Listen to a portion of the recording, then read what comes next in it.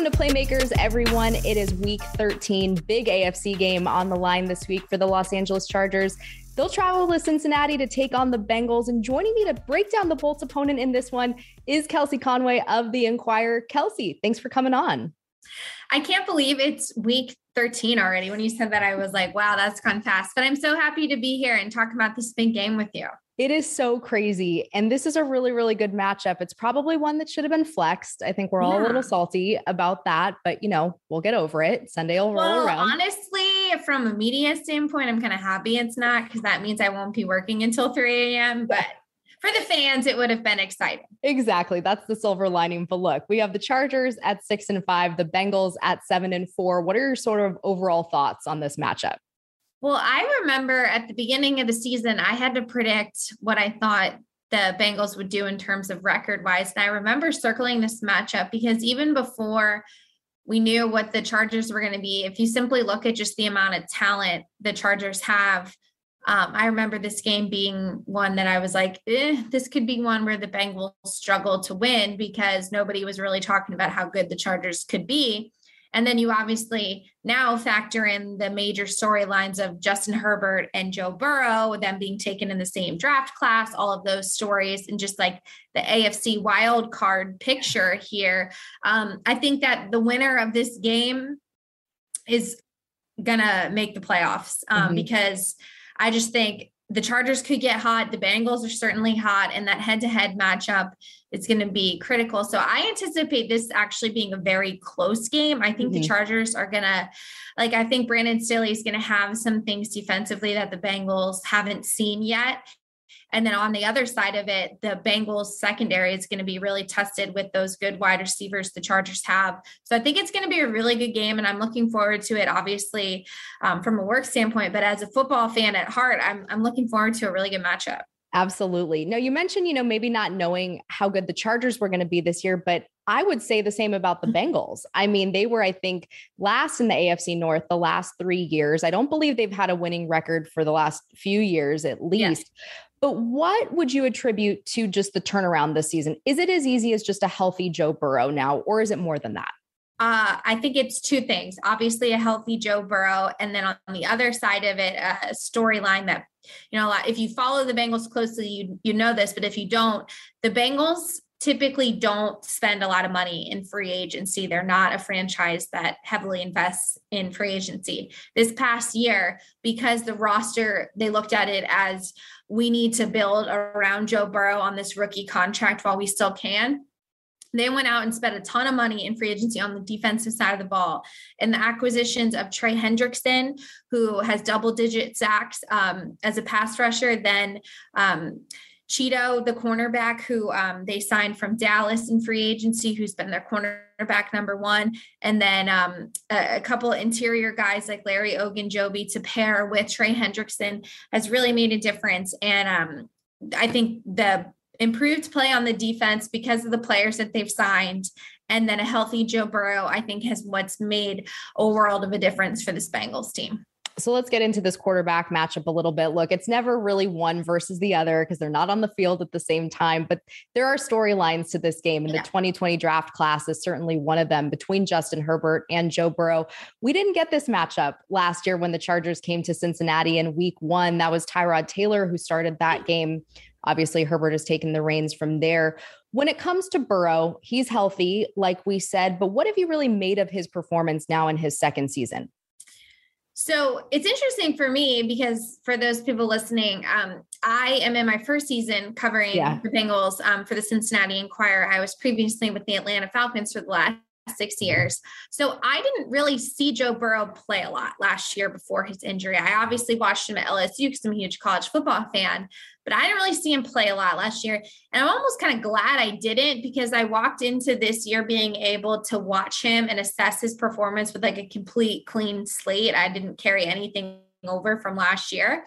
But I think the biggest difference with him is they knew when they drafted him, his football IQ. He's the son of a longtime coach in the state of Ohio.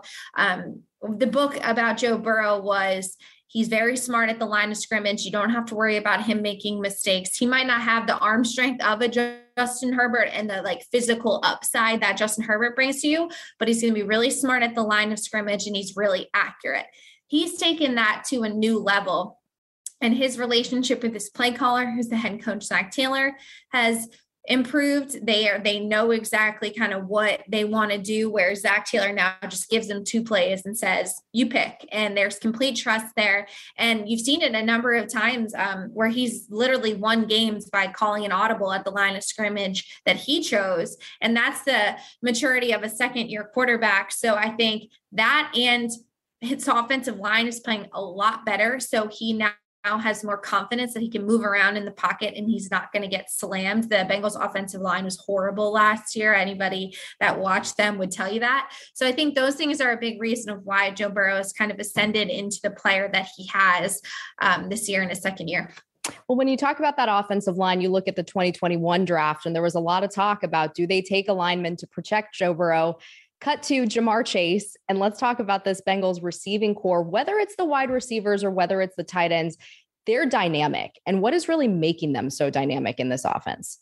I think what's most unique about the Bengals wide receiver group is when I first came in to cover this team, I knew obviously about Tyler Boyd. I didn't know a lot about Tee Higgins, but I knew that the Bengals were pretty loaded at wide receiver. It was just a matter of, is their offensive line going to be better for Joe Burrow to have enough time to access these wide receivers that they have? So they took Tee Higgins in the second round out of Clemson. Tyler Boyd's been one of the best slot receivers for the last couple of seasons. And they basically added Ja'Marr Chase, saying Tee Higgins is our big receiver who can go up and make catches in the air and in the red zone. And I mean, he's like 6'4". I don't even know how much he weighs, but he's their big he's their big receiver. Guy. Then you got Tyler Boyd, who's in the slot, your third down guy. They needed a player who could really stretch a defense, who could be the deep ball threat. And they looked at it based off of Ja'Marr Chase's history with Joe Burrow, his chemistry there from their time together at LSU. They really viewed that as the missing piece of the offense. But the reason it works is because they are 3 of the most selfless players in terms of, there hasn't been a game where all 3 of them have had over 100 receiving yards, and they really don't care. Like, you'd think Tyler Boyd, he's been in the league for a couple of years now. He'd be upset if he went a couple games without, a lot of catches or a touchdown. There was like a 3-game skid where us as reporters were saying, why is Tyler Boyd not a part of this offense? And you just never heard a peep from him saying, I want more targets. This is why we're not winning when they lost those 2 games. I think that their selflessness plus their talent just makes it all work. And they truly, like, you try and take away Tee Higgins next game, like the way they tried to take Ja'Marr Chase away. It's just really hard when you've got 3. And as you know, with the Chargers wide receivers, it's like pick your poison. And the fact that they're all so selfless, I think, really works out for them. Yeah, I was going to say, these teams are so similar in that sense. Like the way you describe that, it's sometimes the same with the Chargers in terms of, it might be Keenan's day, it might be Mike's day, it might belong to the tight ends on a certain day. You just kind of don't know because there are so many weapons. But moving to the Bengals ground game, because they got a guy who can definitely get that done in Joe Mixon, career high last week. I believe he has multiple touchdowns in like the last 4 games or something like that. How has he been able to be such a force in that offense? And really, how do you contain a guy like him? Well, he is the guy that makes this whole thing go for the Bengals offense. He's got such a big personality, and he's such a energizer in terms of, like, he's the guy that said when the game was being Tee Higgins' touchdown play was being reviewed, he knew he was going to get the ball on a handoff, and he was so confident he was going to get it in the end zone. He started talking to the offensive lineman about what touchdown dance they were going to do. And that's how they coordinated that whole Temptations, like 2-step dance. And he has evolved into a team captain for the Bengals. And like, he's totally embraced his leadership role. Plus he's like a physical freak. I mean, he's thick and he's quick, and he's just a really hard player to bring down. And he totally embraces the AFC North mentality as a running back, where it's like, this is big boy football. There's no thing as a soft running back in the AFC North. And he's to the point where he said, now that he's had these last couple of games where the offense is really running through him, he says he feels like he's hitting his prime, which is scary, because if he's hitting his prime and their receiver groups is as young as they are, I mean, I told you T. Higgins is in the second year, Jamar Chase is in his first year, Tyler Boyd was drafted in 2016. So they're super young, but Joe Mixon, in terms of he wants the ball in his hands, he's totally embraced being the Bengals back that just runs through defenses. And I'm really looking forward to seeing this matchup this weekend, because I know the Chargers haven't been particularly good against the run, but that can change from week to week. And I think it'll be interesting to see what Brandon Staley dials up for this, because if you load the box and really try and take away Mixon, you're leaving a lot of opportunity for the Bengals in terms of their wide receivers. You nailed it. They have such a dynamic offense. And again, it's just so similar. These two teams are just very, very similar, and also, young quarterbacks too, but just being able to get it done in a variety of ways on offense. Flipping to the defense, Eli Apple has 2 picks in 2 weeks. There was a pick 6 of Ben Roethlisberger last week, courtesy of former Pittsburgh Steeler Mike Hilton. Why should the Chargers be weary of those guys? Who else might be an X factor on defense for the Bengals in this game? So I was actually going to pick Eli Apple to be my X factor in this game, because coming into the season, Eli Apple was not expected to be a starter for the Bengals.